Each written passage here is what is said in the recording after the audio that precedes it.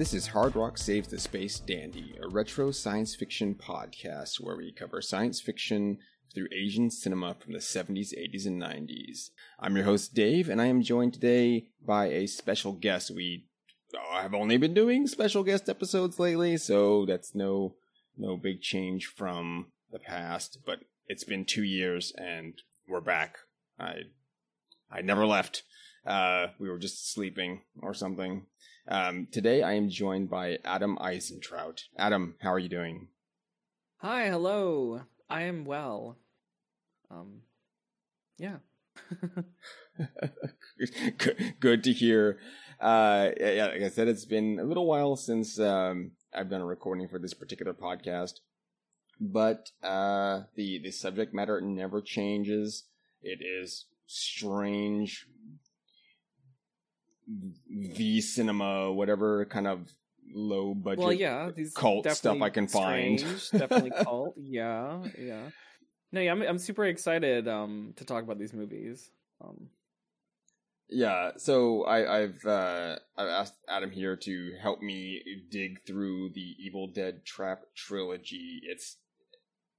As a trilogy goes, it's not a trilogy. They're in all but name, or I guess name, but not much else. It's a thing. I don't even know. You can't say it's a franchise. It's just it exists, and you should watch it. They're associated mainly because, I mean, the first two sort of by theme a little bit, but they definitely are they still are very, even though they're produced by JHV, like Japanese Home Video at the time, they're still incredibly different. I feel like the first, like 1 and 2, but yeah, they share some kind of quirks and I would say like cinematic styling. They're super low budget. Different directors and different writers for the films in 1 and 2. The third one, however, is the same director as shared directors for the first. And writer. It's the same writer. And composer, I believe, as well. Yeah, so that's why I think internationally the third film they just kind of rope in just because of that connection, and we'll get to it. But there's also, if you watch the movie, you realize there really is no need for it to be associated with the other 2 films.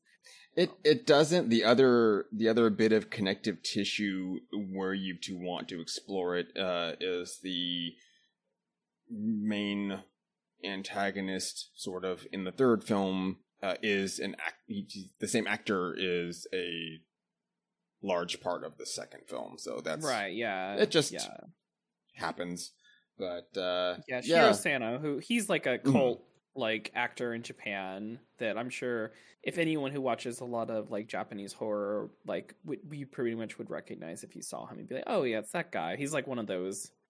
Oh, it's that guy. He's from the really underrated fun horror, medical horror film called Infection from 2004 that he's in. Yes. That I'm very fond of. And that's highly recommend that to anyone out there who likes really cheesy and goopy and very, very, it's just a fun horror movie. But he's in that, and he's in a few other ones as well. He's in a really obscure one that's like an adaptation of the Dunwich Horror that's very hard to find, that's also really interesting. It was like a straight to video kind of thing. I'll have to track that down. The Infection and its partner film Premonition are on the to-do, and that's Kansen and Yogen. So yeah, I would say they're connected because, I mean, they were like when J-horror was becoming cool, like the Asian horror extreme in the early and that's kind of important to talking a little bit about Evil Dead, because Evil Dead, it was like really one of the, it didn't predate, well, obviously it predated J-horror because it was a film from the 80s being released like at the late, in 1999, 2000s when like 1988 internationals, were becoming a bigger thing. But after some of them sold, I think like, and especially like Lionsgate saw the appeal of like The Grudge and The Ring and stuff, they were bringing over films through their label. And yeah, Infection and Premonition were ones that Lionsgate did release like together, kind of as like their own kind. I have the DVDs still. I have the Lionsgate DVDs of those because they haven't received a re-release since, unfortunately. And I think that I was hoping that Arrow was going to pick up the slack, because Arrow actually bought the company Palisades that used to be Tartan DVDs, and they basically were the forerunners of bringing Asian horror to the West and the UK and the US. Even though the Evil Tartan Dead Trap, Asia Extreme, I think, label. right? Yeah, an amazing line of films from all different parts of Asia, and these are some at Walmart. Like you could go to Walmart and get a copy of like, Tale of Two Sisters or something, and which is incredible. Or like Old Boy. Like they really brought like a really amazing mixture of things. And but Evil Dead Trap was released by Arts Magic and then Synapsis in America, and they're like a cult horror DVD label, obviously, that's still around, but interestingly enough, they didn't release Evil Dead Trap 2 and Unearth, I guess. I think because they probably saw Evil Dead Trap 2 and didn't think much of it, because in comparison to the first film, which, if people don't know, Evil Dead Trap is kind of seen as, in the 80s in Japan, there really wasn't as much horror prominence in terms of like, theatrical released horror at the time. It kind of gets into like the Guinea Pig series, which became a big hit in Japan on video. And even though Evil Dead Trap was released in theaters, like theatrically in Japan, it was kind of, I was looking, there really aren't many Japanese slasher films. And it being kind of like the prime example, probably, the best example of its kind from Japan of like the Japanese slasher. Even though its influences aren't exactly the same as they were in like the West or something, it's definitely not like a Friday the 13th or Nightmare on Elm Street film.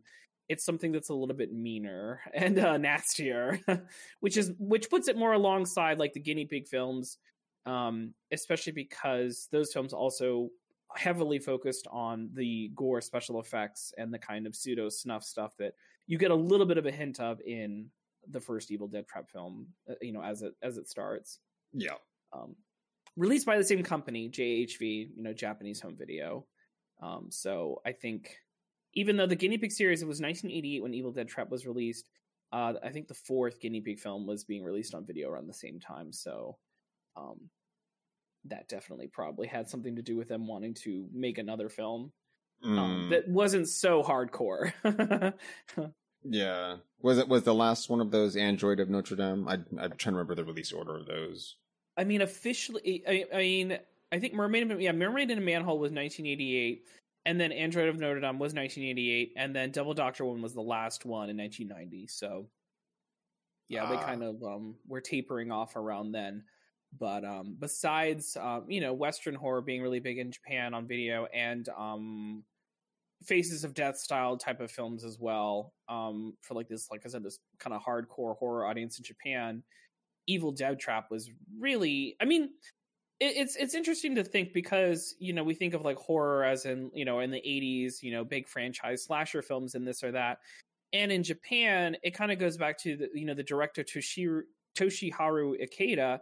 He comes from the Pinku film, which, if people don't know, the Pinku film are soft to hardcore styled films, pornography in the from the early 60s into the late 90s or so. Yeah.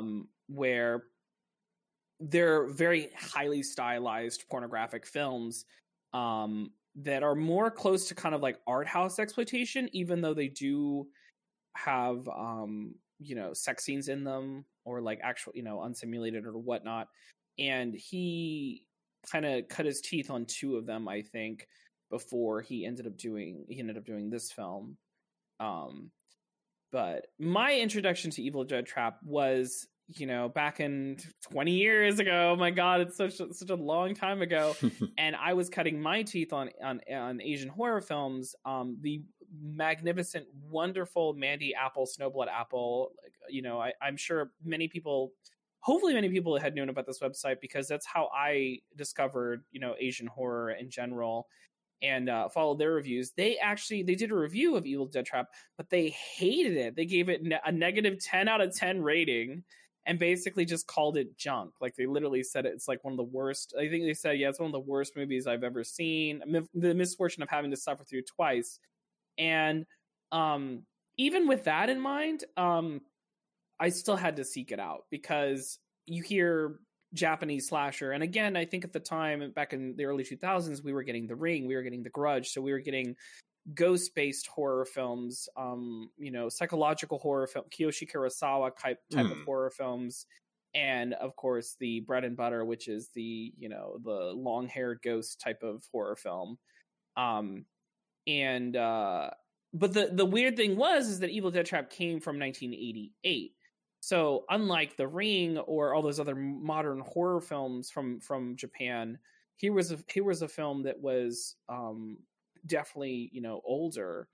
But I think the one thing that everyone kind of notices about Evil Dead Trap is that, like, stylistically, it's very forward thinking, especially in comparison to a lot of 80s horror films, even though a lot of people compare it to, and I think it's by the title, because people hear Evil Dead Trap, they think of the Evil Dead films by Sam Raimi.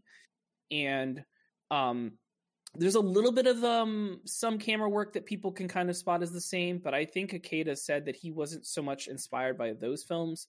And a lot of people also mention Giallo, because they think that there's a little bit of Argento influence as well. I could see something like Demons, that,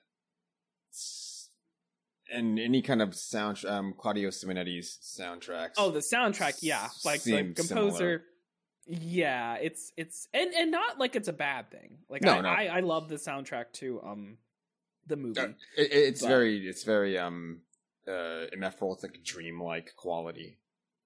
And even the opening is almost kind of like a giallo. So, like, the plot of Evil Dead Trap is that there is this local sort of reporter, but more of like, she's like a late night host on, like, it's not public access, but it's it's a variety late night news channel. I think it's Night News. Yeah, it's very charming. Like, I would love to have watched this ridiculous program. And she receives, like, I guess she's just like her they say that, like, her ratings are kind of tanking, and so she's kind of relied on people to send in stuff. And, like, most of the footage we see is like her reacting to, like, going to a zoo and seeing, like, an alligator or eat like a bird or something. It's like, and it's just her shock reaction. So very of its time, and being like, like I said, Faces of Death and stuff was super popular in Japan. So I think it was like kind of before React videos, we get to just watch this on TV, and someone sends her basically a snuff film of a woman being sliced up with a knife, and then having her eye, punctured by the same knife. And it's incredibly gruesome for that to be the opening of, like, this film. And, like, the smarty pants she doesn't go to the police, but she just, gathers the crew around of her she needs ratings. Coworkers. Yeah, and decides to trek out to find where this was shot, because on the video there's also sort of like a directions to wherever this so-called place is, which is like this abandoned American military base. So yeah, but I mean, it's a very, and it's an incredibly effective opening, because it's so gruesome, and the effects still hold up. Like, it's eye gouges are always something that will get someone's attention, and it's a very startling opening scene. I think audiences are probably more startled than the main character is from it, because her reaction's kind of like, oh, okay. This feels like not really a take on, but if you would look at some of Lucio Fulci's filmography, Manhattan Baby and things like that,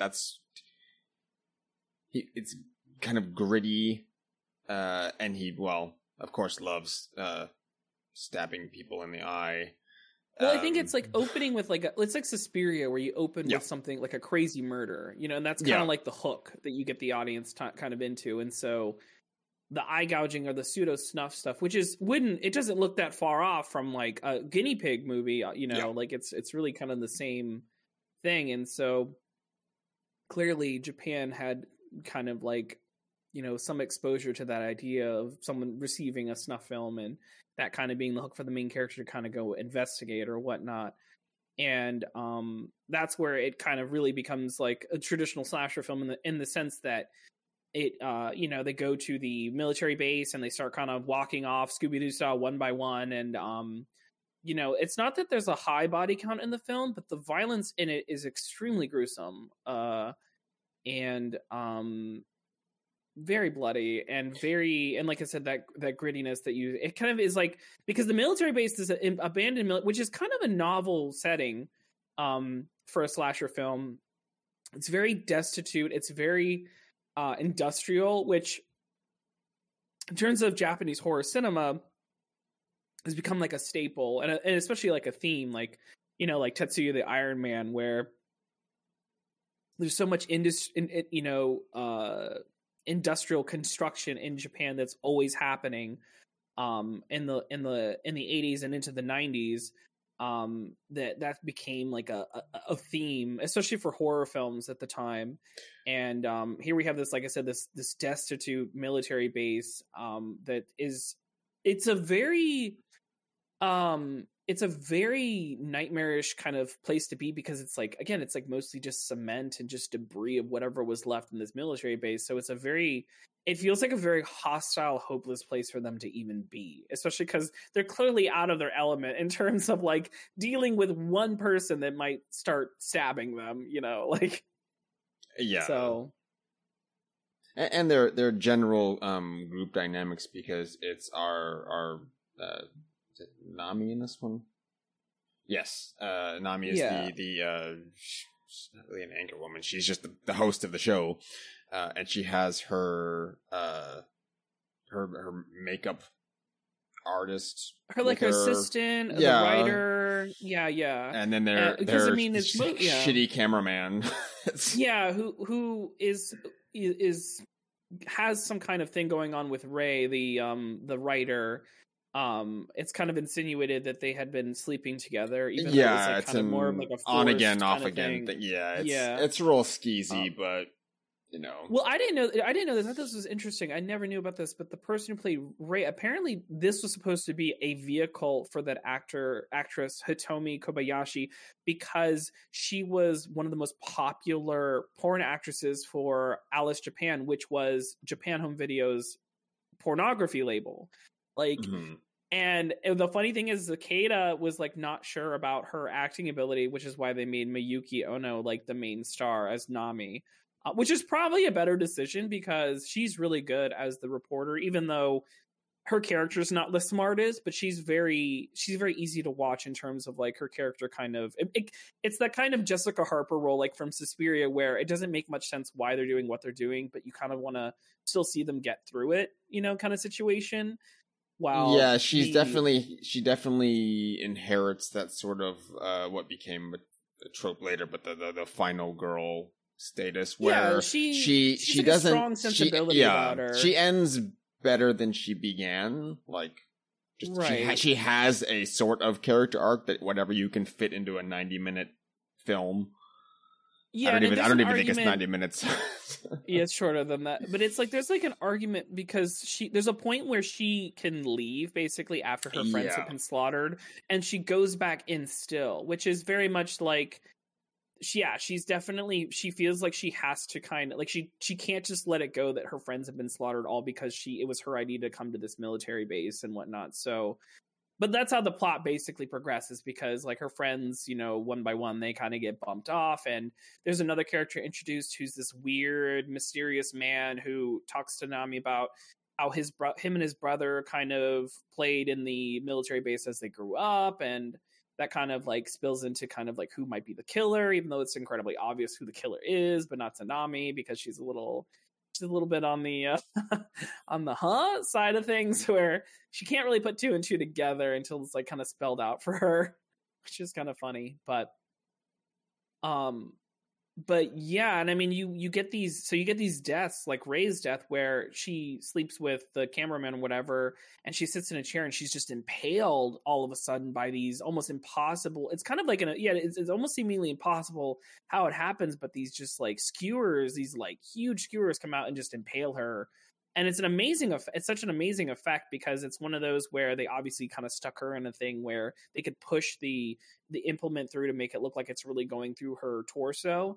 And again, it's a very startling kind of death scene. All of them really are, and all of them are really generally stylish and mean. There's a meanness to them that I think other 80s horror films were getting to in the West. But the thing is that the MPA was kind of hacking anything like that away. So because they didn't have the restraints of like, say, like a Friday the 13th movie, where the MPA after a certain point was like, okay, yeah, nothing too gruesome, they definitely were like, well, violence isn't necessarily the issue here in Japan, it's more so pubic hair.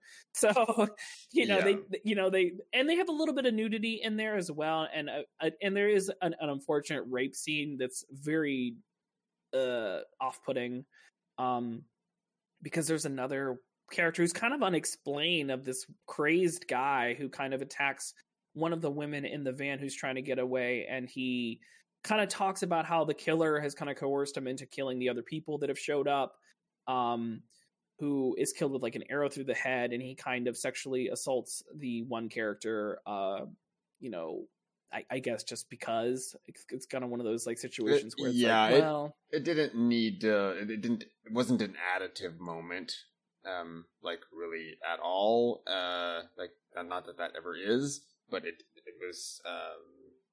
was egregious, and it just like everything else in the film, like the violence, it's unflinching, you're just staring at everything that's happening. I think it comes from Ikeda's, it's that Pinku kind of thing, because the Pinku films, there's ones that are incredibly soft core, and then there are ones that are, I mean, some of them were just rougher, and he even filmed one of the Angel Guts films, which was a rougher set of Pinku film, and I think it's a little bit of that with it, but also JHV, again, they were doing the Guinea Pig series, and they obviously had a porn line as well, so they probably were just like, well, that's kind of like an obvious thing to have in a slasher movie, because I mean, in the West they definitely had nudity and that kind of thing, but they didn't necessarily focus so much on the mixture of the two, which is like sexualized violence, which in Japan, they have Erogero, and so to them, stuff that's mixing, the death drive and the sex drive are intrinsically kind of like tied together in a way that to them is more alluring and more like stylized, and so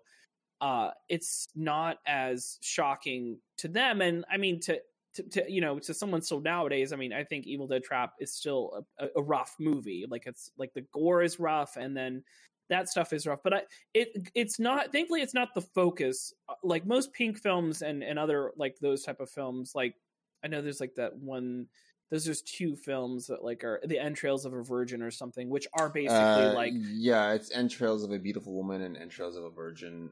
And those are clearly kind of films on the disguised list as like creature feature slashers. Yeah. It's one of those things that's like they were pushing the Pinku into like more, and there's certainly other films in the Pinku genre in the Pinku genre that are more like, oh, this is kind of almost like a horror film, and even his previous one called Sex Hunter and is a little bit close. It's almost like a Pinku version of Suspiria, but here it's kind of like what's kind of expected, and which is interesting, considering that the Guinea Pig films largely avoid the sexual violence stuff more so than Evil Dead Trap did, which is really fascinating, because you would have think that would have been where they would have steered, but the Guinea Pig films are more so interested in just the actual splatter effects and the gore effects and like the pseudo snuff stuff. So that kind of crops up. But the third element here that is like I said, we get the pseudo snuff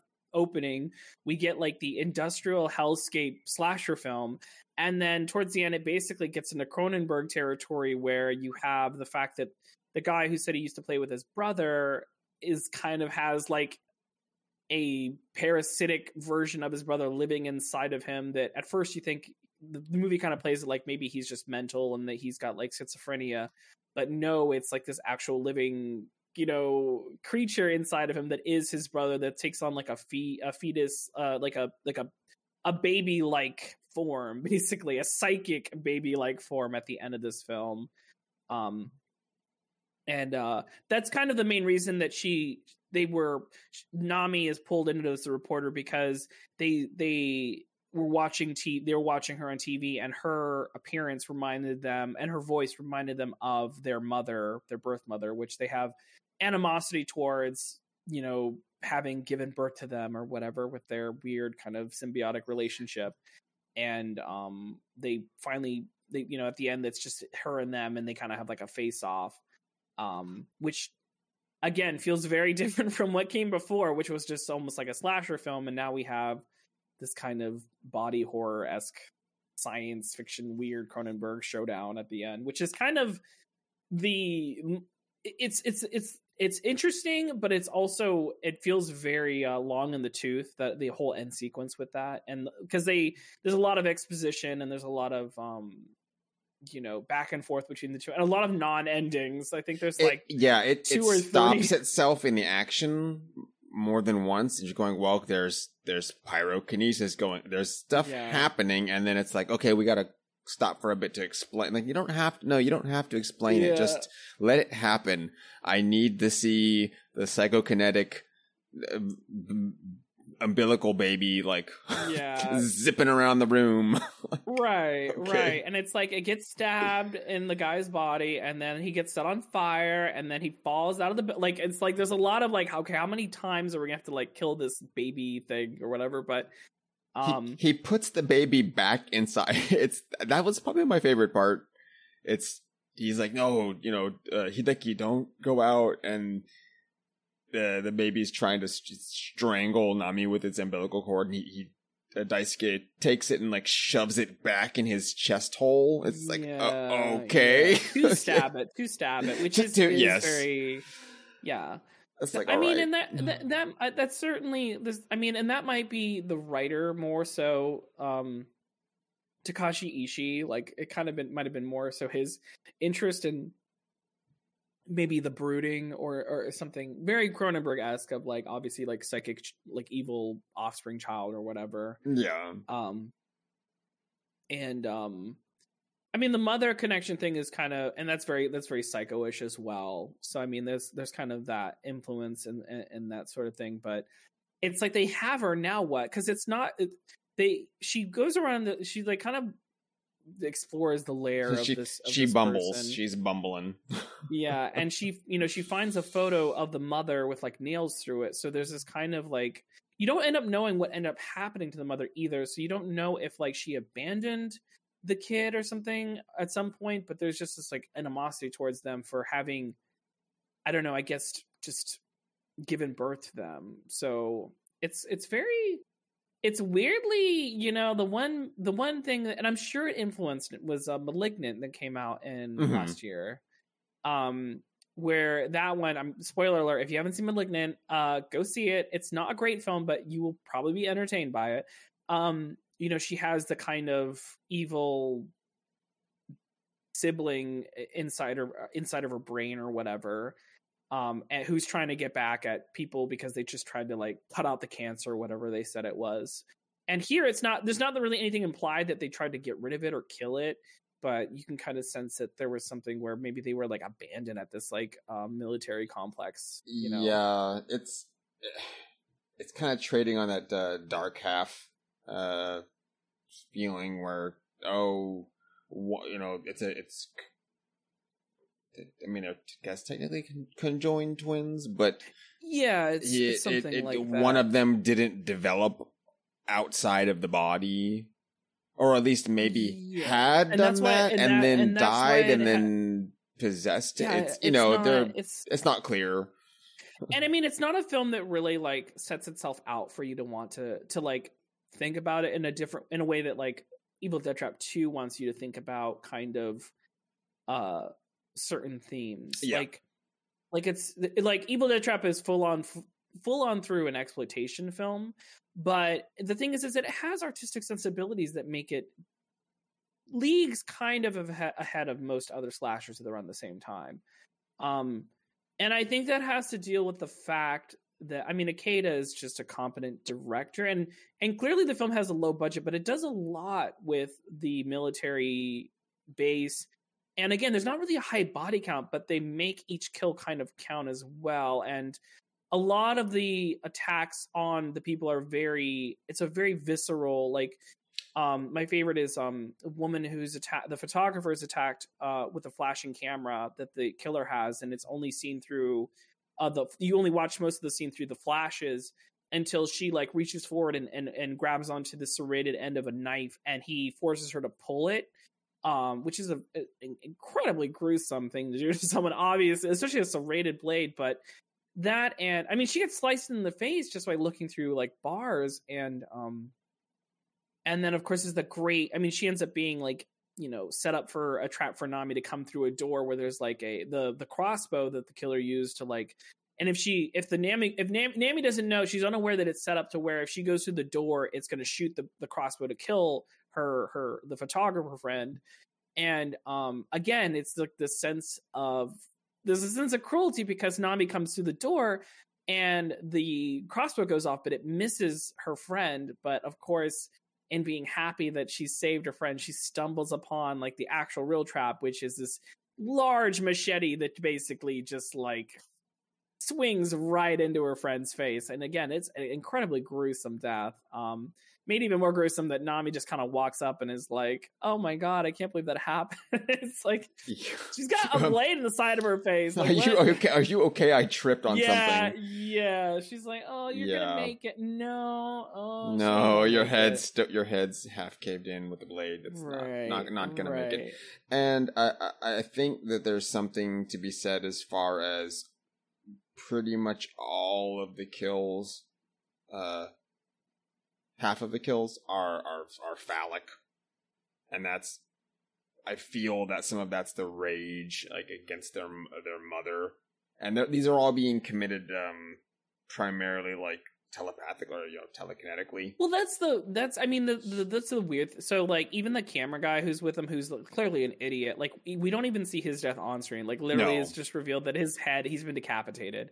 So, it's very much, I think, along the lines of like Argento thing, where Argento kills people of both sexes, like clearly, like, but most of the time it's like he genders the way that his killers kill his victims, and so and I mean it's like the other friend too who escapes the clutches of the rapist, crazed man, only to then be like, she gets garroted with a weird wire flying that catches wire. her neck and pulls her, and again it's an impossible thing where it pulls her over the top of the van, and and then she breaks her neck, and it's an incredibly gruesome, way to go. Like it's awful. Well, it's not a quick death. It takes the time to drag her across the top of the little van and then over the side and crack her head on the ground.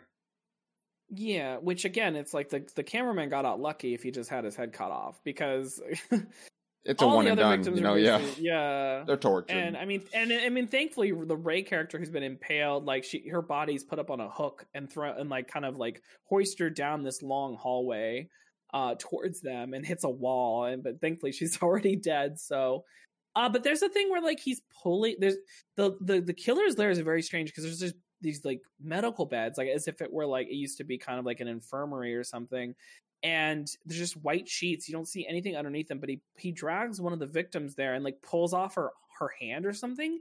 And there's a line where it's like insinuated that Hideki, the psychic evil brother or whatever, likes to mutilate them even further after they've died, which is very he's like, hey, don't touch that body anymore or whatever. Because he pulls off the one girl's poor hand, and you're just like, oh god. So there's definitely lots of that, and of course it definitely feels more unpredictable in terms of like how things end, and the ending is definitely very kind of like what, huh? And weird and strange, but it kind of works in its favor because it's such a strange film. But the one really funny note though about it. So when it was released by Synapses, on the cover, it had a quote, and they used to do these all the time, but this one says, "A daring and grim thriller reveals Japan's twisted sexual soul, one terrifying scene after another."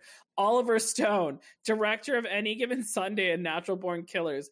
Like, I don't think anyone has ever gotten to the bottom of whether he said that or not. It's like you know how like supposedly Steven Spielberg had the quote on the Castle of Cagliostro, the Hayao Miyazaki, and it was like completely made up.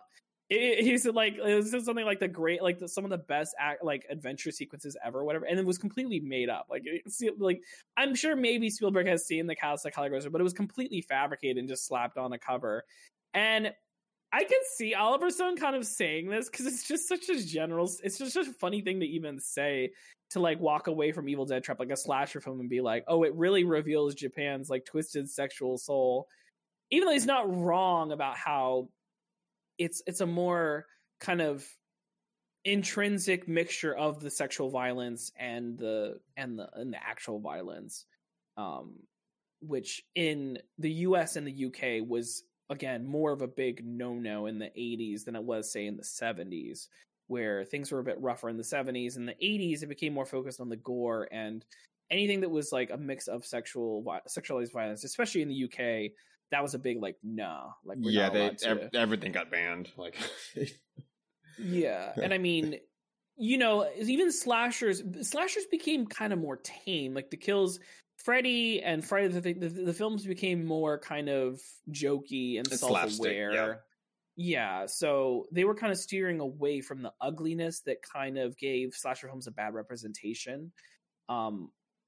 Necessarily early on, so that's why it was also kind of and because also 90s slashers were kind of more the more reverential kind of like Scream or I Know What You Did Last Summer, where in those terms those films are incredibly tame in comparison to something like Evil Dead Trap. There's not I off the top of my head from 80s to the 90s I can't think of something that was a like a Western release that feels like this. At least that was something mainstream. Yeah, I mean that's the thing, is that I wouldn't say that there was a 90s slasher film that even comes close to how gruesome the deaths are. The closest thing I could say is something like My Bloody Valentine from the early 80s, because of how mean-spirited, but that was Canadian. So, but like I said, I think horror kind of stepped away from like more so the Burning and those kind of like the Burning 2 is like a film that, like I said, the deaths are incredibly gruesome and mean spirited, and slashers in a way had to kind of change with the times. And so, you know, by the early 90s when horror was just really almost dying again, there weren't many mainstream horror films doing that. And by that time, finally, I think that's when Guinea Pig and, you know, even Evil Dead Trap probably was catching the attention of hardcore horror fans who really kind of missed that sort of more extreme sensibility. And so then when the early 2000s came along and like bootlegs and this or that, then it was easy to see why they would release something like Evil Dead Trap too. And it, you know, it was pretty widely accepted then as a pretty good horror film, but also again, very unlike The Ring or The Grudge or the other horror films being put out at the time on DVD. So yeah, and that's when I first picked this up, was the first NTSC release, and I don't know why. I think I just grabbed it because I was picking up other a lot of the Tartan Asia Extreme films. Yeah, and that's the thing, is like I said, it was on Mandy Apple, which again which covered everything Asian horror, and that's how I kind of came across it. And even though they really said they really hated it, I was like, well, I gotta kind of see it for myself, and so I had picked it up and was and it was around the same time that I was discovering Category 3 films, which is probably what it's more closer to. Yeah, you know? that holds a lot. All the Cat 3 films from Hong Kong, those sit in that like sort of revelry of sex, violence, mean-spirited thing, occult things. It's just a blend of whatever sells. And it all sold really well. But, I mean, besides, like, the Guinea Pig films, I mean, there really wouldn't be anything else like that, or even like Evil Dead Trap, even late, like I said, you can look at Japanese slashers and there's not there. I mean, probably the closest thing at that time would be someone saying something like Ichi the Killer, because of just the level of violence in that film and how they could kind of connect Evil Dead Trap to that. Even though now apparently a lot of more modern horror directors in Japan do reference Evil Dead Trap as like a film that inspired them, which is cool. In the same way that Kiyoshi Kurosawa was inspired by something like Jigoku, like the art house horror films of the 60s. Mm-hmm. And now it's, you know, we have horror directors with more modern sensibilities in Japan making stuff that's obviously inspired by Evil Dead Trap, because it is, and like I said, no one can really argue that it's not a stylishly shot film, and that I think there's definitely some talent that Ikeda had. But he apparently said he hated horror, and like he had never watched. He did a commentary for it, so he clearly had seen the film. But I think he kind of, you know, for him it might have been like a work for hire thing, which, you know, later when we get to the third film is more obvious that, you know, that he might have been more interested in something else. But he made a really solid slasher horror film. But I think what comes next is honestly more interesting. Even though I love Evil Dead Trap, the next film is more interesting in a million different ways than Evil Dead Trap 1 is. So yeah, there's a lot more going on. So Evil Dead Trap 2 Hideki was released in 1992, and that was directed by Hashimoto Izo. I don't, off the top of my head, have the screenwriters pulled up, but the Izo and the other writer had, well, Izo in particular, I think had done the Akira screenplay. Yeah, I know exactly who you're talking. I don't know why I didn't have it pulled up. Let me pull it up really quickly. Yeah, so this time around, what's interesting is it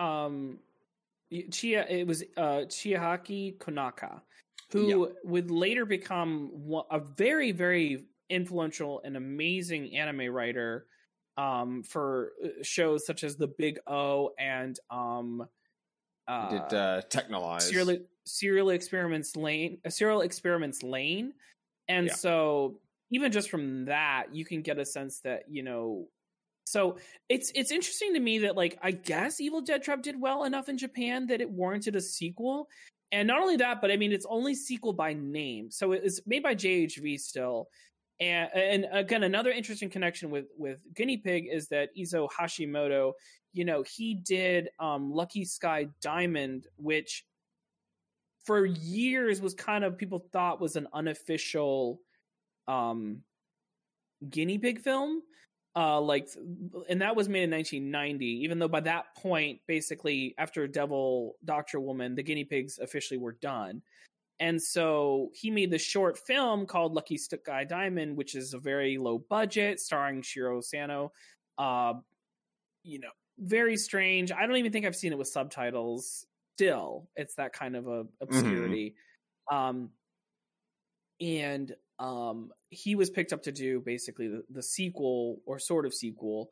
And the only other connection is Hideki. So in the first film, the psychic evil baby brother is called Hideki. And in Evil Dead Trap 2, there's another child as well that's named Hideki that's kind of causing trouble for the characters as well, but in a completely different way. So that's kind of where the connections kind of like start and end with, in terms of like the actual films, because Evil Dead Trap 2 was a whole different beast. And I was thinking about it more because I've actually covered Evil Dead Trap 2 on my podcast Kawaii Trash, where I talked about it with Astrid Budgora and MK Rhodes.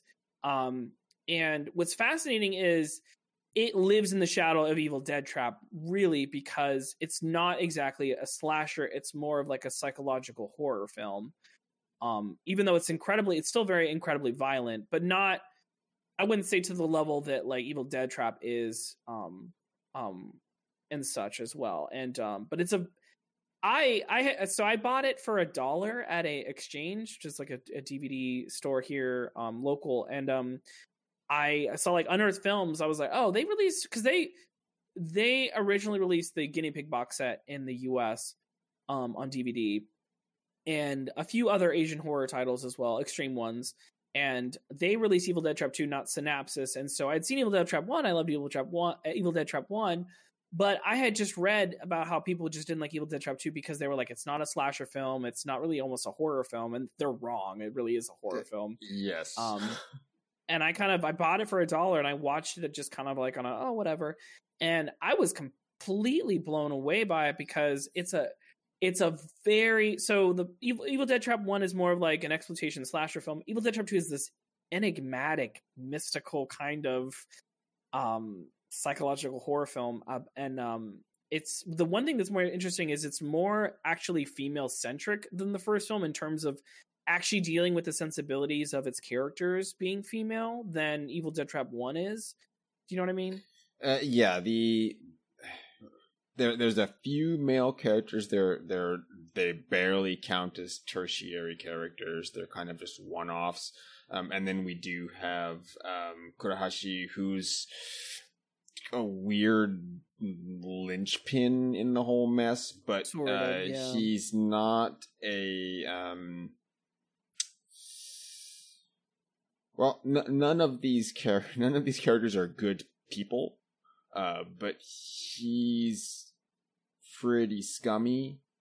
Yeah, but I mean, so for people who don't know, Evil Dead Trap 2 is basically about this female projectionist and this local reporter who's an ex-idol, and they kind of have she's kind of they're childhood friends, so from high school. Yeah, but you can kind of get a sense it's a way of like, the main character Aki is, she's this overweight female projectionist and she's the protagonist, which is really amazing to think about in terms of like representation around that time in a horror film of having it be someone who's not like a blonde bombshell. I mean, any time really. This is like super progressive in that instance. Yeah. And then even in Japan too, because I don't know the dichotomy of like if horror was popular with women in Japan around the time. That's one thing I tried to look up, because you think, at the time horror in Japan was largely, video based stuff. And then, you have the guinea pig and all the other more extreme stuff, which you would think is more male centric at the time. Obviously now, horror is such a huge genre that, but even in the 80s, they when they did polls on who watched slasher films, it was 50-50 men and women. So, it's fascinating that we get our main character is definitely not, who you expect out of any kind of standard horror film. And she's like the focal point, and she's kind of shy, and she's kind of in her shell, and her friend, who's this, like I said, this ex-idol now reporter, Emmy, is trying to kind of get her out of that shell kind of sexually by introducing her to her friend Kurahashi, even though their connection is really kind of aloof. But the whole focal point of the movie is from Aki's perspective. And that's incredibly important to kind of understanding the film, because we see Aki working at the theater she works at, but then at night, we see her after these women are brutally attacked on the street that have kind of had a sort of casual relation with Aki, and that like the first victim that we see who's killed and has her ovaries cut out basically is a prostitute that flicks a cigarette at Aki while she's leaving work. And we see Aki after the murder has happened, but we never see her actually doing it. And so it's fascinating that our main protagonist is this, who might be an actual psychopathic killer, at night. And then at daytime, she's just kind of like a typical kind of nerdy film projectionist. And the film, starts to kind of do the thing where it's like, well, what is really reality and what is really fantasy for Aki? And that's kind of where the horror of the film kind of comes out, because she starts seeing this little boy at the theater and at other places, and it frightens her. Now, we as the audience know no relation between the two. Like, there's no indication between the two at all. and until it starts affecting the other characters. And so that's where Hideki kind of ends up tying in all of the characters and the actual, like I said, the horror element of the film, which is that Hideki, this kid, is haunting Aki, but it also starts haunting Kurohashi, and then it starts haunting Emi in a way that's not like Ju-on the Grudge, where he's like scaring them. He's scaring Aki, but he starts affecting them in a way where it's like this kind of, at first, a love triangle, but then you, like I said, it kind of spirals out then even, and gets kind of loonier and loonier and bloodier, definitely. Yeah, there's a lot that's happening with all three of these characters where none of them or none of their points of view can be fully relied upon, because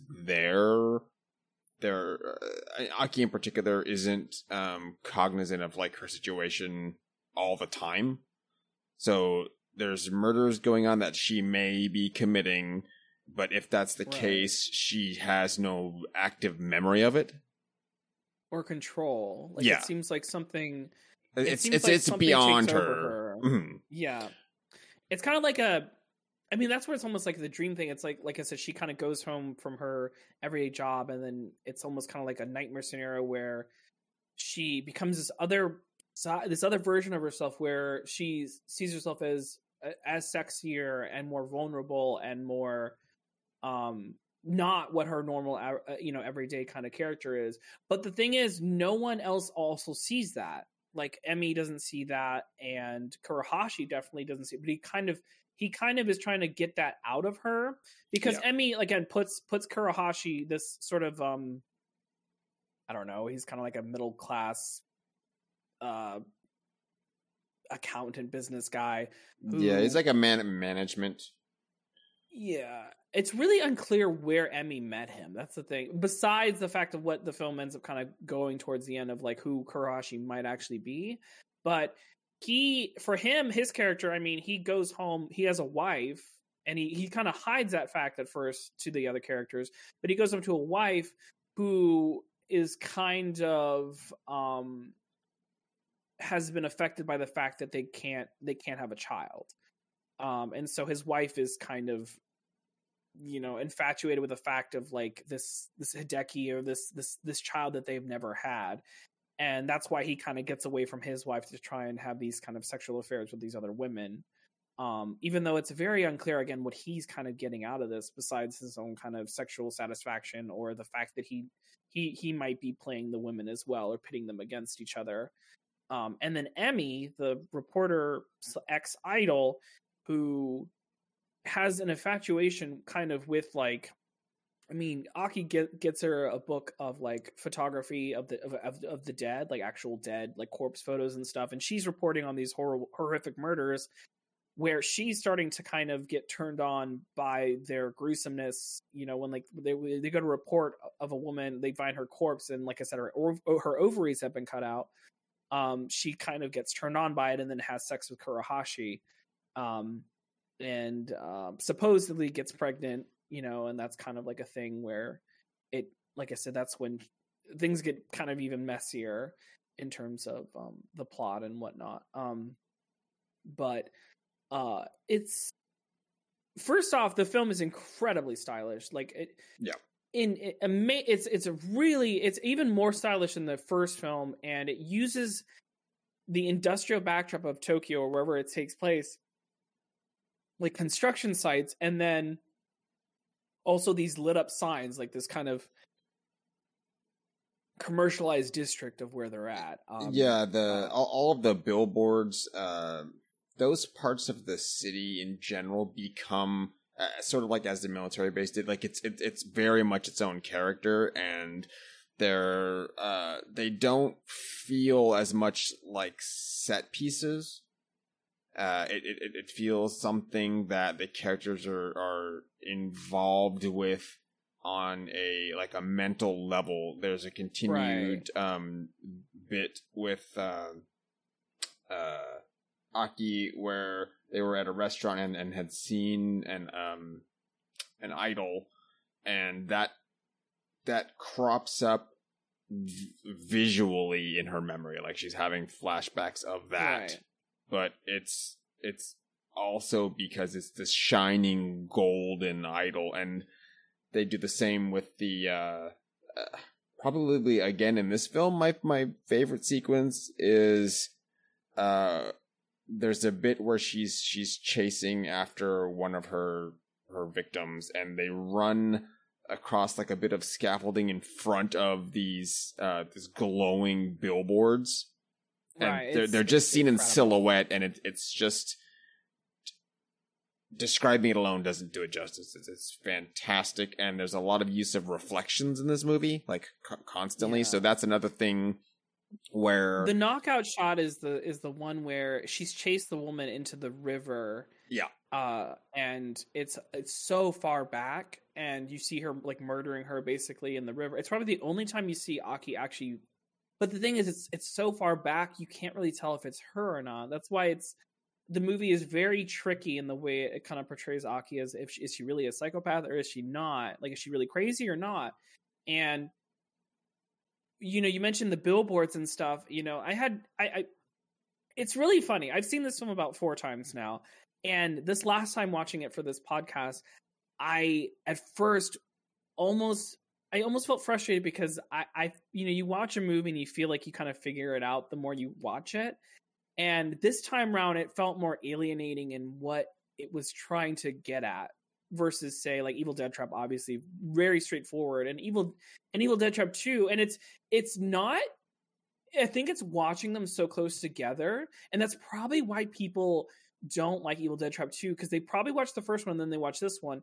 It's because this film is trying to convey something so abstractly and so formally through its style that I think the first time you watch it, you can kind of get a sense that it's there. And unlike the other film, where there's not really much of like a deeper level of like what it's about, versus this one where it by the end of it, you're almost kind of like it through its style and through its, like I said, its sequences and stuff, kind of conveys an idea that is still very, and again, it feels like it's a very enigmatic film. But there was something watching it this time around that kind of confirmed some things for me, because the shift, the small shift 4 years later between the 80s and the 90s, you have Japan definitely going in decline, economic decline, and this or that. And, the film kind of focusing in on, later in the film, it's kind of uncovered that Aki at some point had an abortion, which might or might not be the actual source of the trauma she's kind of like trying to get away from in the film. I read that as like that's what it is, and that's also why she's in her everyday life has like steered herself away from general outward displays of womanhood. Yeah. I mean, she doesn't wear makeup. She doesn't wear perfume. Not that those things go like, you have to have this to be a woman, but in this context, that's what they're coded as. It's the pressure for it. It's like the societal pressure for it. She's trying to opt out of that, and is as much a shut-in as you can kind of be, but still be performing in society. Her job is outright spoken as like, oh, wouldn't have expected like that to be a woman's job, and she's she's a projectionist, and you don't see her. She's performing a service that you can't you don't see the person doing it. Like it's also not specifically gendered, which is they bring up. They're like, well, that's that's the thing. I mean, Japan shifting away from this kind of like, or even just society in general, like women needing to fit that role of being fertile, having children, being a stay-at-home woman, and her quietly, progressively, guiding where she wants her life to be. But at the same time, it's like inescapable for her when literally behind her is like in these billboards, at night and stuff, which, like I said, the metaphor there for me is that it's the kind of thing that people can miss, even though it's so clearly, it's like the murders themselves. Like if people really paid attention, they would clearly see Aki or whoever it is committing these murders. But because, again, they're like kind of these awful things society would rather not deal with, these attacks on women where they're clearly, their ovaries are cut out, which is very much like a thing of like, retribution for the fact that other women are using sex to kind of procreate, to have children or whatnot. And if it's Aki doing this, it's even more interesting in the fact that, again, it's like, is she really being haunted by the fact that she's had this abortion? Now, the film is very, very unclear on why or how or if that even happened, which to me is why it's so fascinating. Like it's a very much a postmodern film, basically, in that, like, what Hideki really is so unclear, because we see Hideki. But here's the thing about the little boy in Hideki. It's very amazing to watch in the film. Whenever we see Hideki through the eyes of anyone in person, it's clearly not a real child actor. It's like, it's really creepy. It's like a mannequin or a special effect face. And it looks like the Duracell people. It's like there's a very uncanny valleyness to it. Yeah. Of like almost like it has an old person makeup on a child. Right. And when you see, because Hideki starts cropping up because Emmy starts doing reporting footage, and she throws a party about, like, again, having her reports or whatever, and they show like the one of the latest victims, and in the background, Hideki, the ghost child, is there in the background. But even there, it's so unclear whether or not it's a real human kid or not. And the film avoids like that kind of thing, where even so in the film, Aki, on one of her nights where she's almost possessed by something else, she goes out and she goes to a like bar inside of like a junkyard or something, and goes there to seduce a couple like bums that are there. And when they start engaging in sex, she sees Hideki's like silhouette or something in wherever they're having sex. But the thing that makes it weird is obviously it affects Aki, but then even the men recognize that there's a figure there as well. Yeah, the men they ran away. They were scared by. Yeah, they were scared what they saw.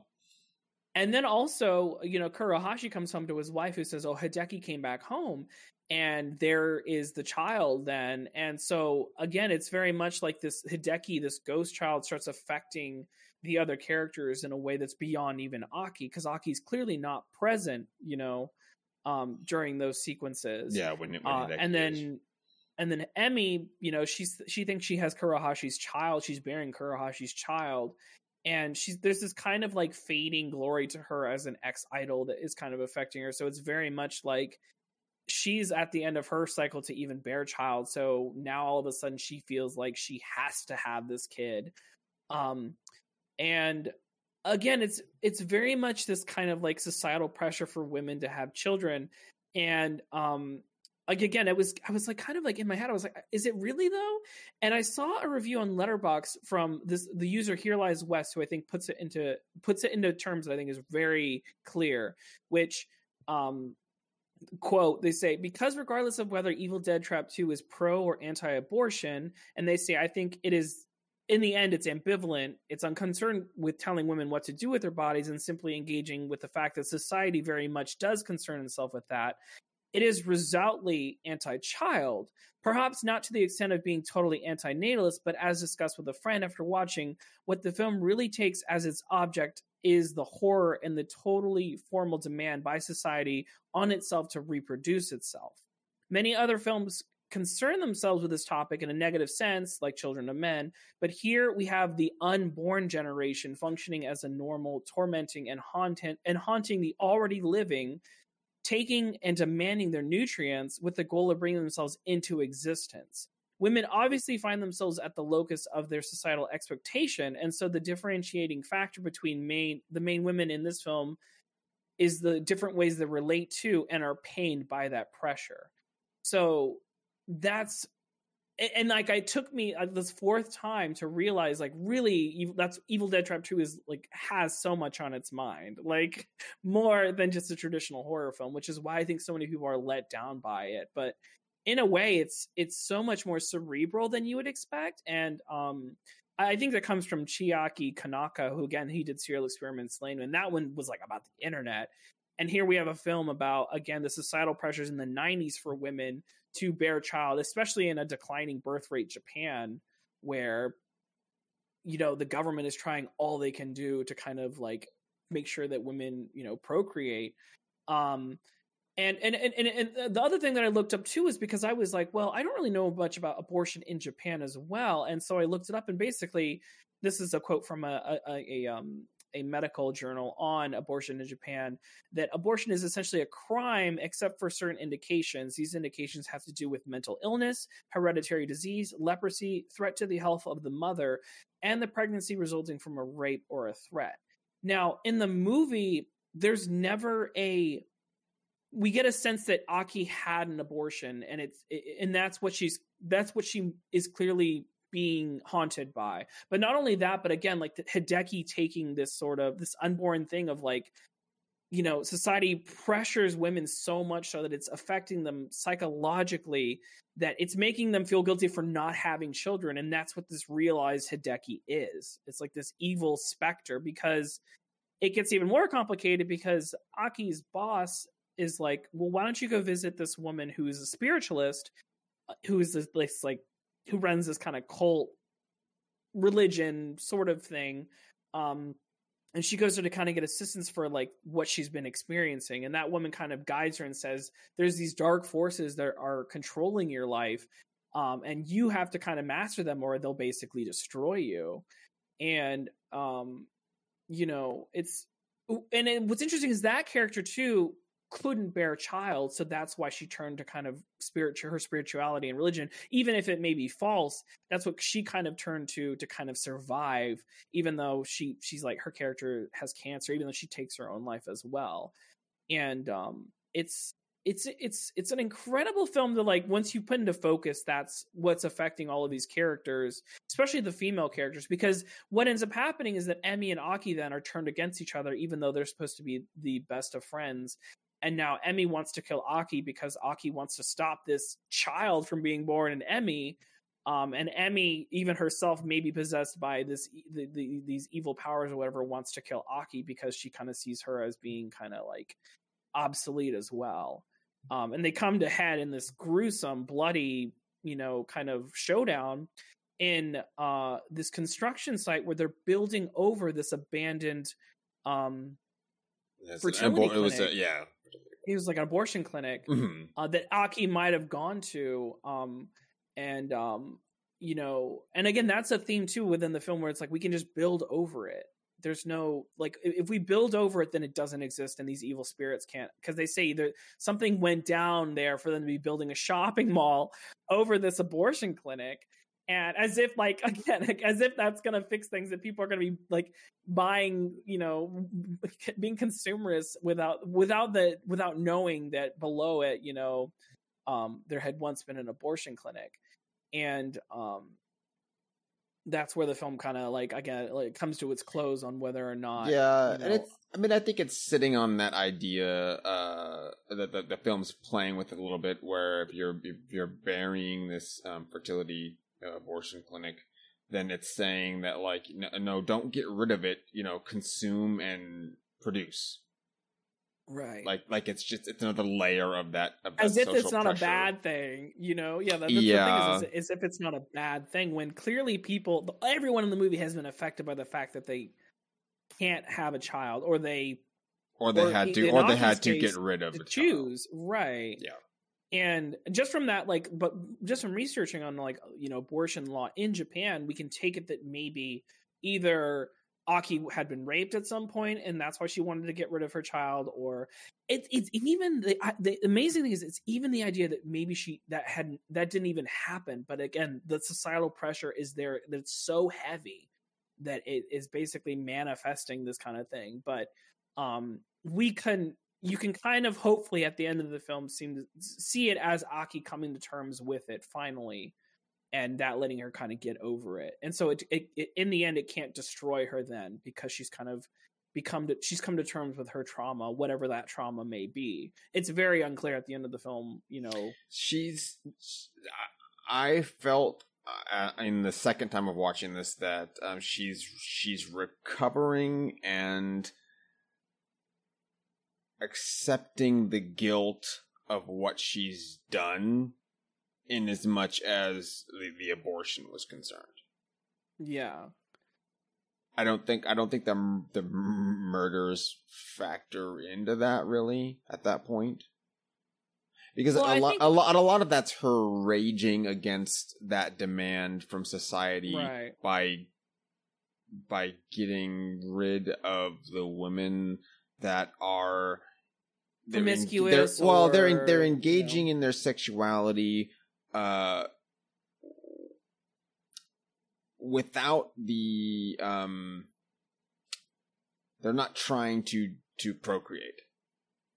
Right, because I mean the one victim is like a prostitute, and the other one is kind of unclear. I'm assuming that she's probably just because it's not, because the attacks afterwards become kind of indiscriminate, except for the last one, which is like her coworker, even though that's not technically her who did that. But yeah, I think it's still in a way. I mean, because like the spiritual is talking about how like there's dark forces that are controlling you, and those attacks being this kind of impulse by this. At this point, she hasn't come to terms with her trauma, and Hideki kind of, again, like lashing out and like attacking and killing women, and again removing their ovaries in a way that's very much like this kind of like, I don't know, violent subconscious way of dealing with it, because, and it's because she hasn't come to terms with it that it's something that's out of her control, which is very strongly something that I think horror has dealt with, Yeah. And the film clearly, like Emmy, by the end, it seems like she's kind of lost her marbles, or she's also under the influence of this darker power that, wants to get retribution for the fact that it's not born or hasn't been born. And again, I think that kind of postmodern idea is just absolutely brilliant. And like I said, in a horror film, it's the perfect way to kind of, it's not straightforward. It's a challenging film. And I think, like I said, that's the thing where it really isn't straightforward with everything that it conveys. And not only that, but like I said, the soundtrack is incredible, and the again, the way it's film massaged. Thank God. So thankfully, Evil Dead Trap 1 got released on Blu-ray by Unearthed Films last year, and Evil Dead Trap 2 is coming out this year on Blu-ray, and it definitely, more so than Evil Dead Trap 1, deserves the Blu-ray an HD scan, because it's an absolutely amazing looking film. Yeah, it's using that visual medium to, like, I think its utmost in trying to convey all of these themes. It's like, cliche to say nightmarish, but it really earns that, because like I said, by like 3/4 of the way through it really just doesn't stop to look back.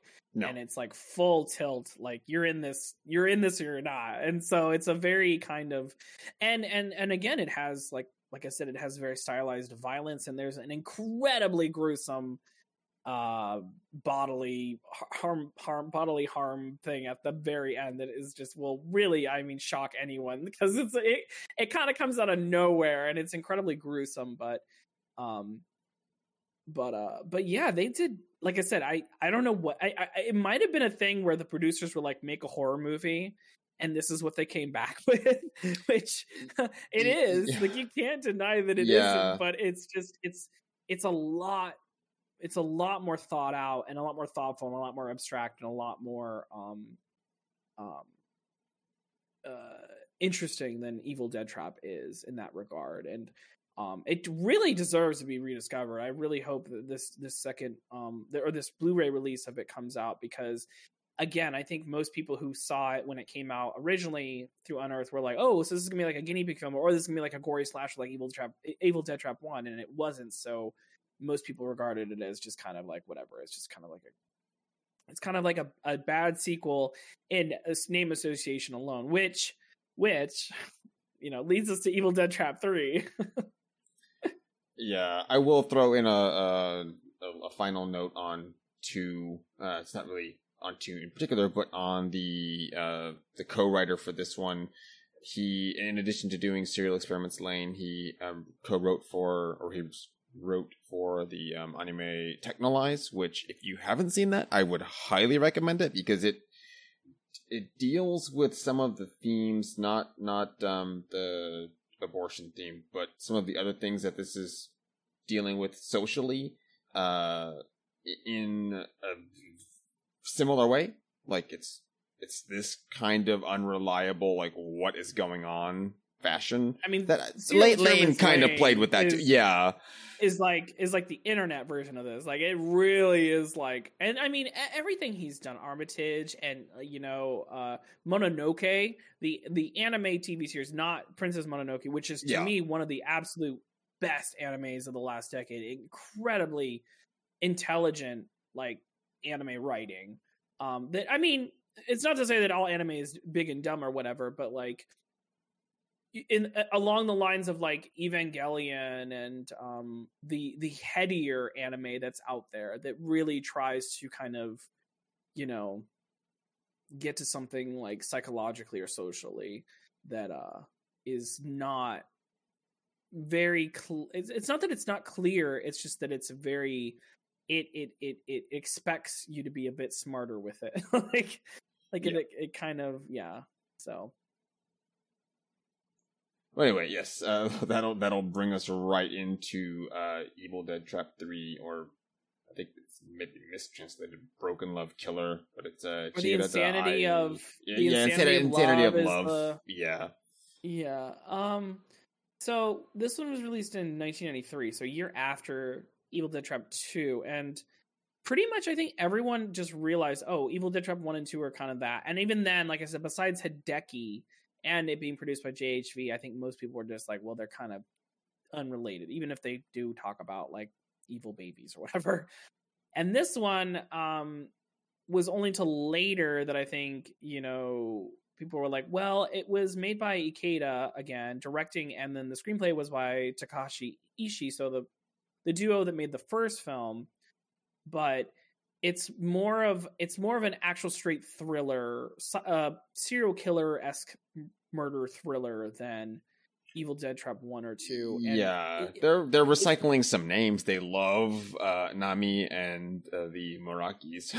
Like, right. And Shiro Sano, who played Kurohashi in 2, is in it as well. Even though I think, again, he was just kind of like they could use him for anything, because they could. I liked his performance in this better. Probably because I didn't really care for Kuroshi's character. I think him as Professor Muraki was something he could have a little bit more fun with. Probably, but the problem with his performance, and it's Evil Dead Trap 3 in general. So by association and the 2 there, I really would not rope it in with Evil Dead Trap 1 or 2. No. And on that regard, like, if it had been released as Broken Love Killer on a DVD or whatever, no one would be talking about it. Like, it's one of those films that its high points are some style, and for me personally, it was a scene where, so Broken Love Killer is, like I said, it's kind of like there's a detective who's kind of uncovering these murder. It starts with a suicide of a student who says they fell in love with Shiro Sano's character, a professor, and there's kind of some connection with a murder mystery where someone went missing 5 years prior that was also a student of the professor. And so Yoko, the main character, is just kind of like this bumbling Nancy Drew type detective who's trying to uncover everything. And it's one of those thrillers that's just insipid because you fully predict and understand where it's going. and it still goes through the paces of like her going places and people just giving her exposition, like just there being exposition dumps and characters acting funny, and you just knowing straight from the start like how it's going to turn out. So there's like there's no suspense. There's no, there's not even any kind of really silly or weird set pieces there. There are some murders, but they're very humdrum and goofy. And then even the stuff that it gets to where basically like the killer is killing women to appease the fact that he had an affair, and it drove his wife insane. So they cut up the bodies to feed the seagulls, because the seagulls are a representation of him kind of like having penance for having cheated on his wife or whatever. And but the thing is, instantly that he's the evil killer or whatever. So it's like, it's again, you're just sitting there kind of waiting for something else interesting to happen, and the main character is kind of an idiot, and she may be contender for like the worst female detective. Or detective. Yeah, she's just really bad at her job. How did she get this job? She is like, I gotta be really sneaky, so I'm gonna go park my car across from where he can see me through his window, and it's just like, and then there's a weird thing where she starts to slowly fall in love with the professor. And honestly, this is where, like I said, Shiro Sano, he's not exactly like Brad Pitt or someone you just a student would just be enamored with. It's supposed to be his intellect or his intelligence. No, but for her, it's the kendo, right? Like, yeah, he's a kendo instructor, and she met with him on a high school trip to a college. I think which comes out later, way later. Yeah, and you realize that she and her best friend were like enamored with him back in high school, like years ago. Even though she's on this case, like from the beginning, she doesn't mention this at all or remember. Yeah, no, it doesn't. It comes up at the last second, and it feels like they're like retconning as they're writing. Like we need some extra motivations, and it's telegraphing what it's going to be doing, and I think that the bits that it's insinuating could happen would have been more interesting had they leaned into some of the more sleaze or just I mean even going into like the spiritual possession angle. The professor himself is he holds a fairly high position in a local to his hometown, Kagura. It's a spirit dance that's meant to entertain the gods, but also acts as a vehicle to possession through shamanism.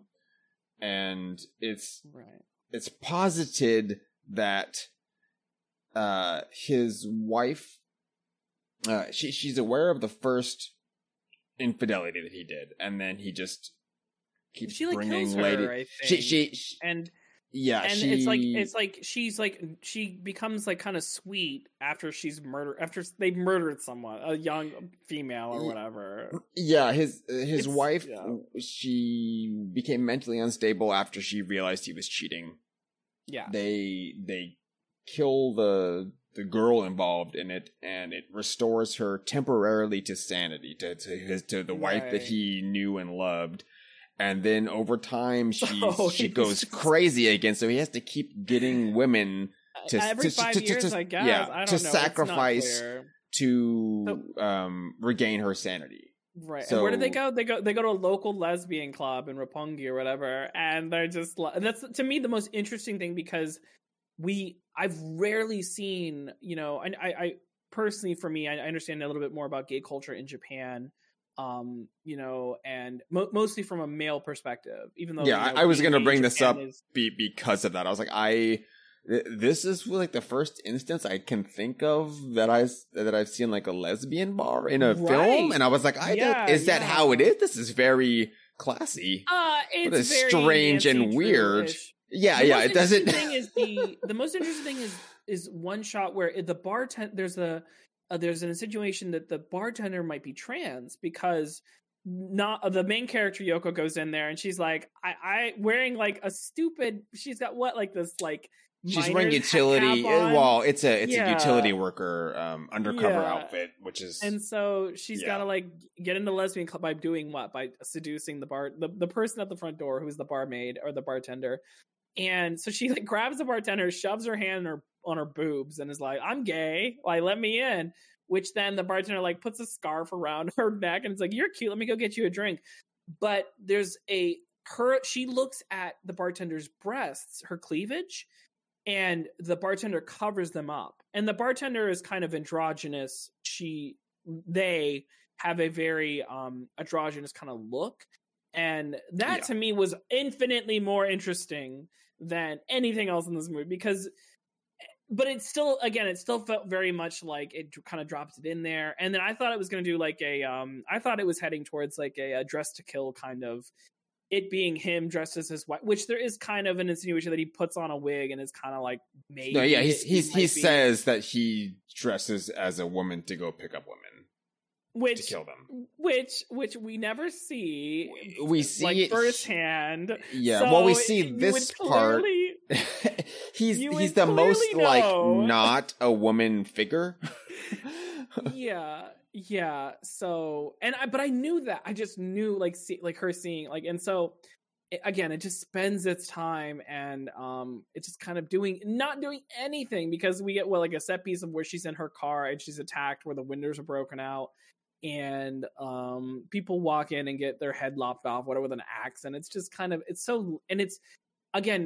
missing the kind of grittiness of Evil Dead Trap, and then it's missing kind of the perverse, enigmatic psychosexualness of Evil Dead Trap 2. And it's just kind of like a made-for-TV procedural murder thing where the end is anticlimax, like underlined and bold. Like it's just like it's revealed that it's him, and again, it's so nonsensical in that it's like, well, he was trying to appease the gods and blah blah blah by cutting up young women, and then throwing it into the ocean, and like the torso still show. It makes no sense. And again, you don't care about the main character. You don't care for her safety or anything because she's such an idiot that like you're just like. So it's unfortunately.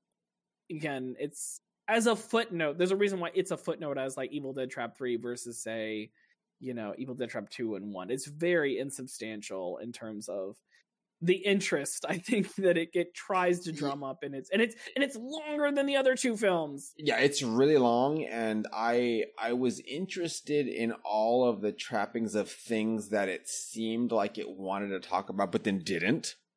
Like it gives you a lot of like one of those. Yeah, it's giving you cultural touchstones that someone like if you're Japanese, you'll just understand and immediately like catalog. But if you're a Westerner watching this and going like, it's doing things that seem to like have more meaning within the context of the film, but then don't go anywhere, so it doesn't matter that it's there, and that was like disappointing. What I did, however, Detective Muto is not really a sidekick. He's the local detective that she gets assigned to help her because when she's investigating the professor, it's not in her district. Like she's out of district to go to talk to him.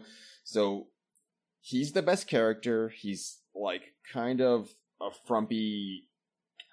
I don't know. He's kind of like Columbo-y. But it turns out that... Are you talking about the guy on the island? Like when she finally gets... No, not him. Just the Muto is the guy that gets like... He's constantly eating food. Yeah, he's kind of a goofball. Yeah. He's not he's not great either, but... He's no Detective Gumshoe, yeah. No, but I liked him. And then when I was looking up his filmography, it's like, oh, he's the main character for Crazy Thunder Road, like the protagonist. Oh, so yeah. I'm more interested in that. Like, yeah, right. I was like, I watched this movie, and that steered me toward like other better films.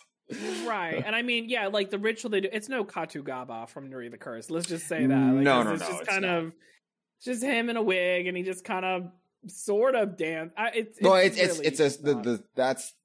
the thing is they're not showing you. That's like step one of a 5-step very long thing. It's like the sword ritual is the beginning of it, and then they have to do a lot of other purification rites. It goes into if you look up what Kaguya does, it makes sense in context of what like the characters is thinking is happening. Like the professor, like he's doing those rituals for a reason, and like he's able to do them. And then it does like that the final act. He's possessed by his dead wife, or he's probably just crazy. But it would have been infinitely more interesting if, in fact, he was possessed, because it's just him doing a funky voice. It's bad. It's almost camp, but it's like let me just try to make sure I steer anyone away from watching it, because it's really not worth your time. No, this is a long like. It's not. It's a drawn out. It makes you think like, oh, he hated doing horror films. Well, what did he love doing? Boring ass detective movies? Because, and even Ishii, who has written tons of like more extreme films, like you really like. What was this made for TV? What was the draw here? There's no gore. There's no personality, and then the style. Sometimes there's a shot that's cool, but the thing is, there's a blue filter they use on everything, and it just. The movie doesn't have a great transfer because it's only been released on VHS, I think, and through bootleg.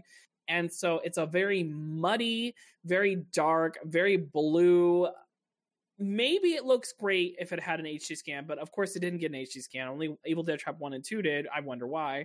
And let's just say if Arrow released a box set, they wouldn't be 4K scanning it. Like they would be leaving it off as well. So I mean that was maybe my only high points was I enjoyed the use of color in this one and the soundtrack, but that was kind of it, and that's not enough to like go, hey, at least watch it for that. No, don't watch this movie. It's not. Go watch repeatedly Evil Dead Trap 2, because there's boxes to unpack with that film. Or Mermaid Legend by Ikeda. That's the film that kind of like made him like a bigger director. And if you really are interested in like, I hear his Red Porno, Angel Guts Red Porno is not really one of the better entries in that, because he actually came at the end of the production to be the director. So they say that he directed it, but it wasn't so much his kind of thing that they had him do.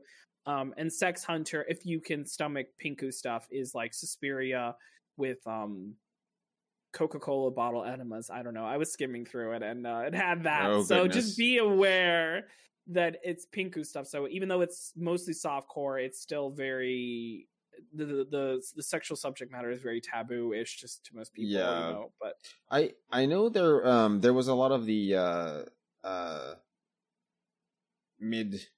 the late 60s, early 70s, the Pinky Violence box set collections, and I wonder if they're still in print. They probably aren't. No, it was the yellow boxes, I think.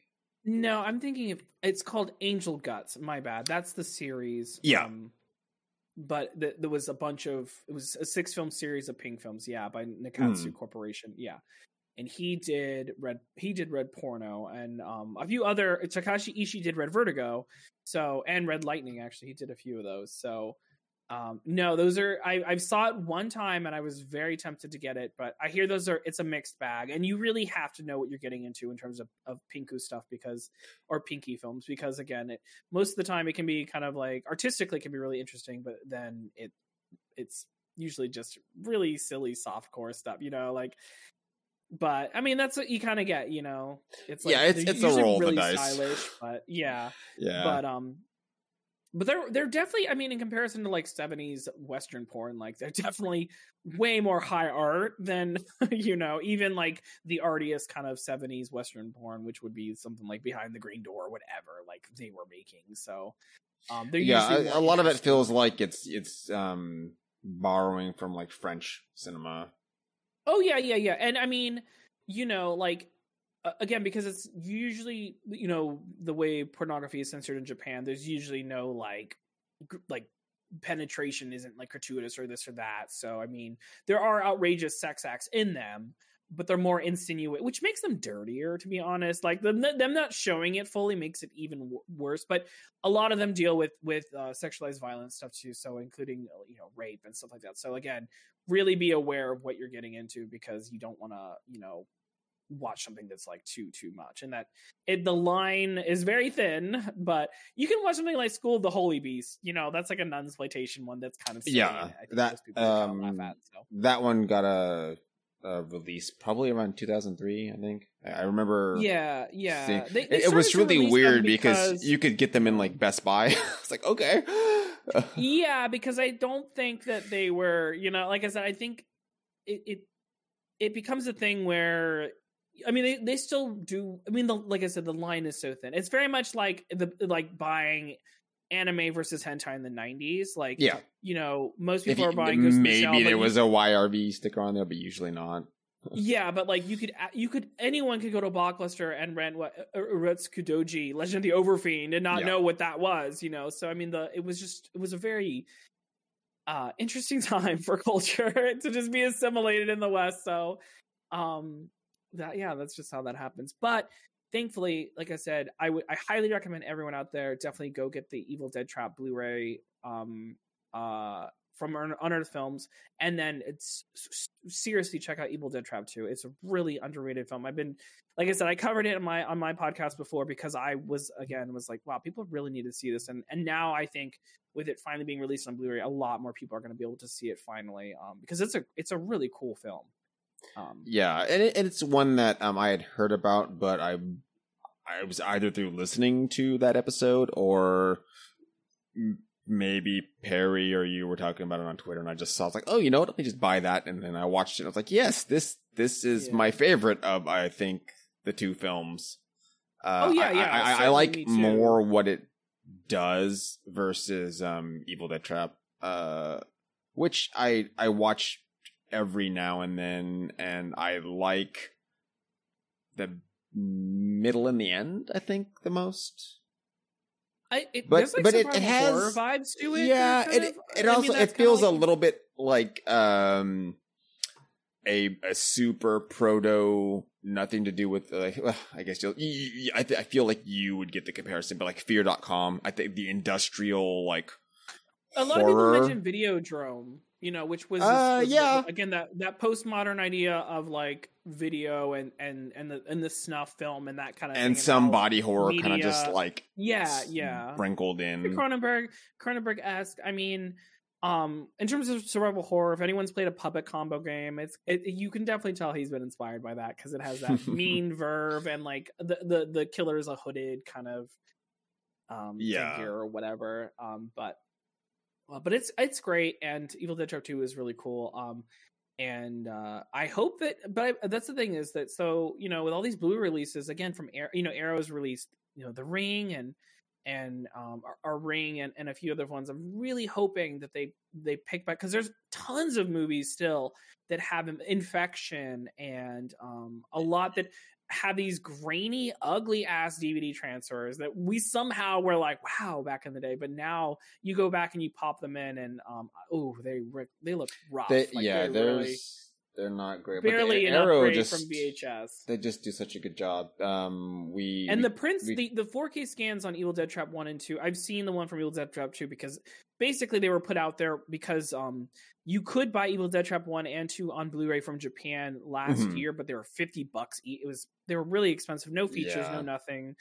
And thankfully, Unearthed is putting some of the extras from the original DVD, like 3 commentaries or whatnot, but they look great. Like the transfers are really good. And the one for Evil Dead Trap 2 is gorgeous. It just looks amazing. I would hope that hopefully it becomes a DCP thing that people can put in a theater, because I would love to see Evil Dead Trap 2 in a theater. This would deserve like that treatment and something. It's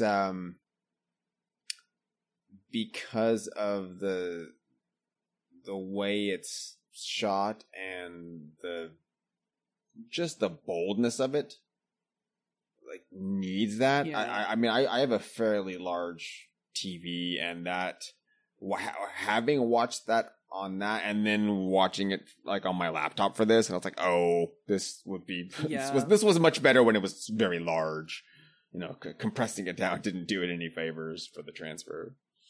But and I think, like I said, I found there's video essays of it on YouTube, and Letterboxd, certainly, definitely people have started to kind of reassess it. And there's a lot of films, though, like I said, I have reassessed, because even though I was following Mandy Apple, it's clearly not a negative 10 out of 10 movie. There have been other films that I've rediscovered, like Tomie. For the longest time, I avoided that because so many people said it was a bad adaptation and just a bad movie. And it's a weird, kooky little movie, and there's like 5 of those. So I picked up the box set. Did you get the set? Yeah, yeah, I have it. I'm gonna wait just because I watched Tomie because a Blu-ray rip of it got out there, and it looked in the movies. It's cool. It's a really cool, weird, strange. It's weird, yeah. Take on it, but it's a lot cooler than what people say. And Uzumaki, I think, is finally gonna get a Blu-ray release because it was released. They had a 4K scan of it playing in theaters in Japan last year. And that is an awesome movie. And I think a lot of people didn't like, again, because they just thought it was a wishy-washy adaptation, and we're finally getting the anime adaptation of Uzumaki. But the movie itself is its own brand of weirdness that I think a lot of people should see. And in HD, because, again, that was a Arts Magic DVD release. It's now super out of print and does not look great, so... I really hope that they start. I think I have that the first release of that. I also years ago, I think I still have it. It's the trilogy, maybe. It's a box set of the Echo Azurak films. Those are so much fun. Yeah, if you invite me back in the future, I would love to talk, because those are great fun. And I just watched Haunted School or whatever, Haunted Elementary School, about little kid. It's basically like Goonies meets Ghostbusters meets like J-horror in the 90s. This is it's called like Haunted School or something. Really amazingly fun movie. That's like a kids horror film. I'll have to. Yeah, it's been a long oversight. School. Haunted School. I'll have to look it up. There's like 5. There's like 4 of them, but the first one I watched, it's so much fun. Like it's a really, really cool, super 90s in a nostalgic way that just like I hope it gets a release sometime in the future. But like I said, there's so many movies that really deserve to be re-released, and hopefully they do. So Arrow's been doing a really good job. I picked up the box set for Yokai Monsters.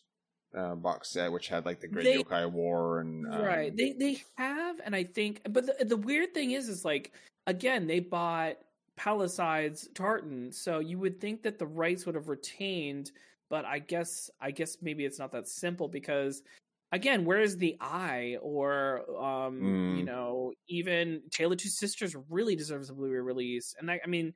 A lot of those early, Nuri the Curse is the biggest oversight. I have a bootleg copy of Nuri the Curse by Lion, or it's not like a bootleg, it's an actual Lionsgate copy, which goes to show that Lionsgate, I think, had the rights to it and was going to release it, but because Asian horror died at the end of 2009, 2010, like the interest of it, like they just basically were like, okay, we've remade everything that we think would make money, and it hasn't made money. I think they bought the rights to it, but they just kind of didn't do anything with it. And I have a DVD copy of it. I'm sure it's a bootleg, but I bought it way back in 2009 or 2010. And thankfully, that has been released on Shudder. So, I keep my Shudder subscription just to watch that every now and then. Yeah, but it would be amazing to get a nice Blu-ray of that, because that to me was the swan song of the Asian horror. Even though obviously since then we've had cool Asian horror stuff, but that really was like the crossover then, because found footage was starting to kind of take off. And to me, it's one of the greatest found footage horror films there is. It's one of the scariest movies you can think of. So yeah. Well, I think that wraps us up for this one. So it's been great talking to you again, even though that for listeners that's on a different podcast, but won't even mess with plugging that here.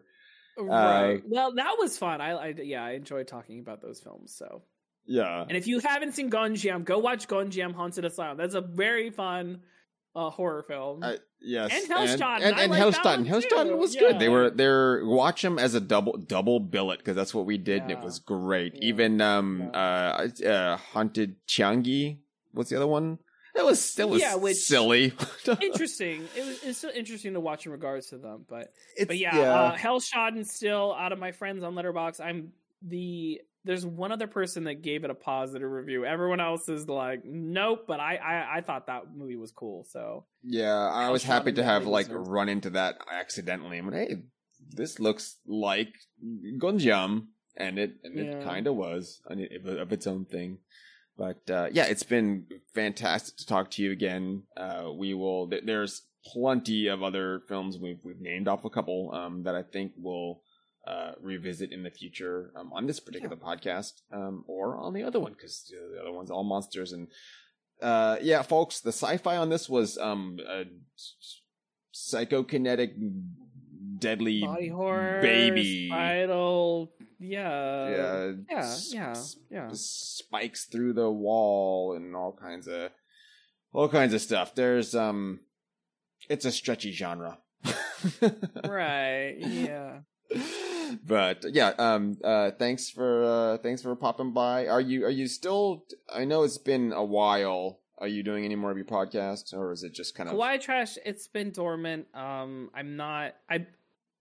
COVID knocked out plenty of things, and definitely like my interest in film kind of waned because just film has been a little stagnant as much as like a bunch of other things too. So I've just been focusing on just streaming on Twitch, where I stream mostly horror games, but I'm a variety streamer. So if you are interested in watching something like that, my it's Karamashi at Twitch, as well as my Letterboxd is Karamashi and my Twitter is Karamashi. So and like I said, you can go and check out my reviews for other Asian horror films, and you can find my original review of Evil Dead Chapter 2 where I say, hey, this movie's cool, and also the Kawaii Trash episode if you want to hear me talk about it more, where I just sound more confused that time round than I did this time. So yeah, I'll toss the links, the requisite links in the show notes so everyone can kind of track those down. But it's been fantastic. My links are in my own show notes, so people can find me there. If you're listening to me, you've found me. That's fantastic. And sorry it's been 2 years in between episodes. Even I didn't realize it was that long. I was thinking, surely it was last year that I recorded an episode. Wow, yeah, I thought that was... Well, there you go. You never know. But I figured, even though it wasn't explicitly sci-fi, this was a good coming back to form, back to practice, and something fun for folks if they enjoyed the last guest episode, which was, or I guess 2 guest episodes, we had covered 964 Pinocchio and Rubber's Lover. So it's all in that field of like, what the hell cinema. Those are great. I love those too. They were good. They get thumbs up from me. All right. Well, I will say goodbye, folks, and I will let you go, Adam. It's been fun. Yeah. Thank you for having me. Thanks for coming by.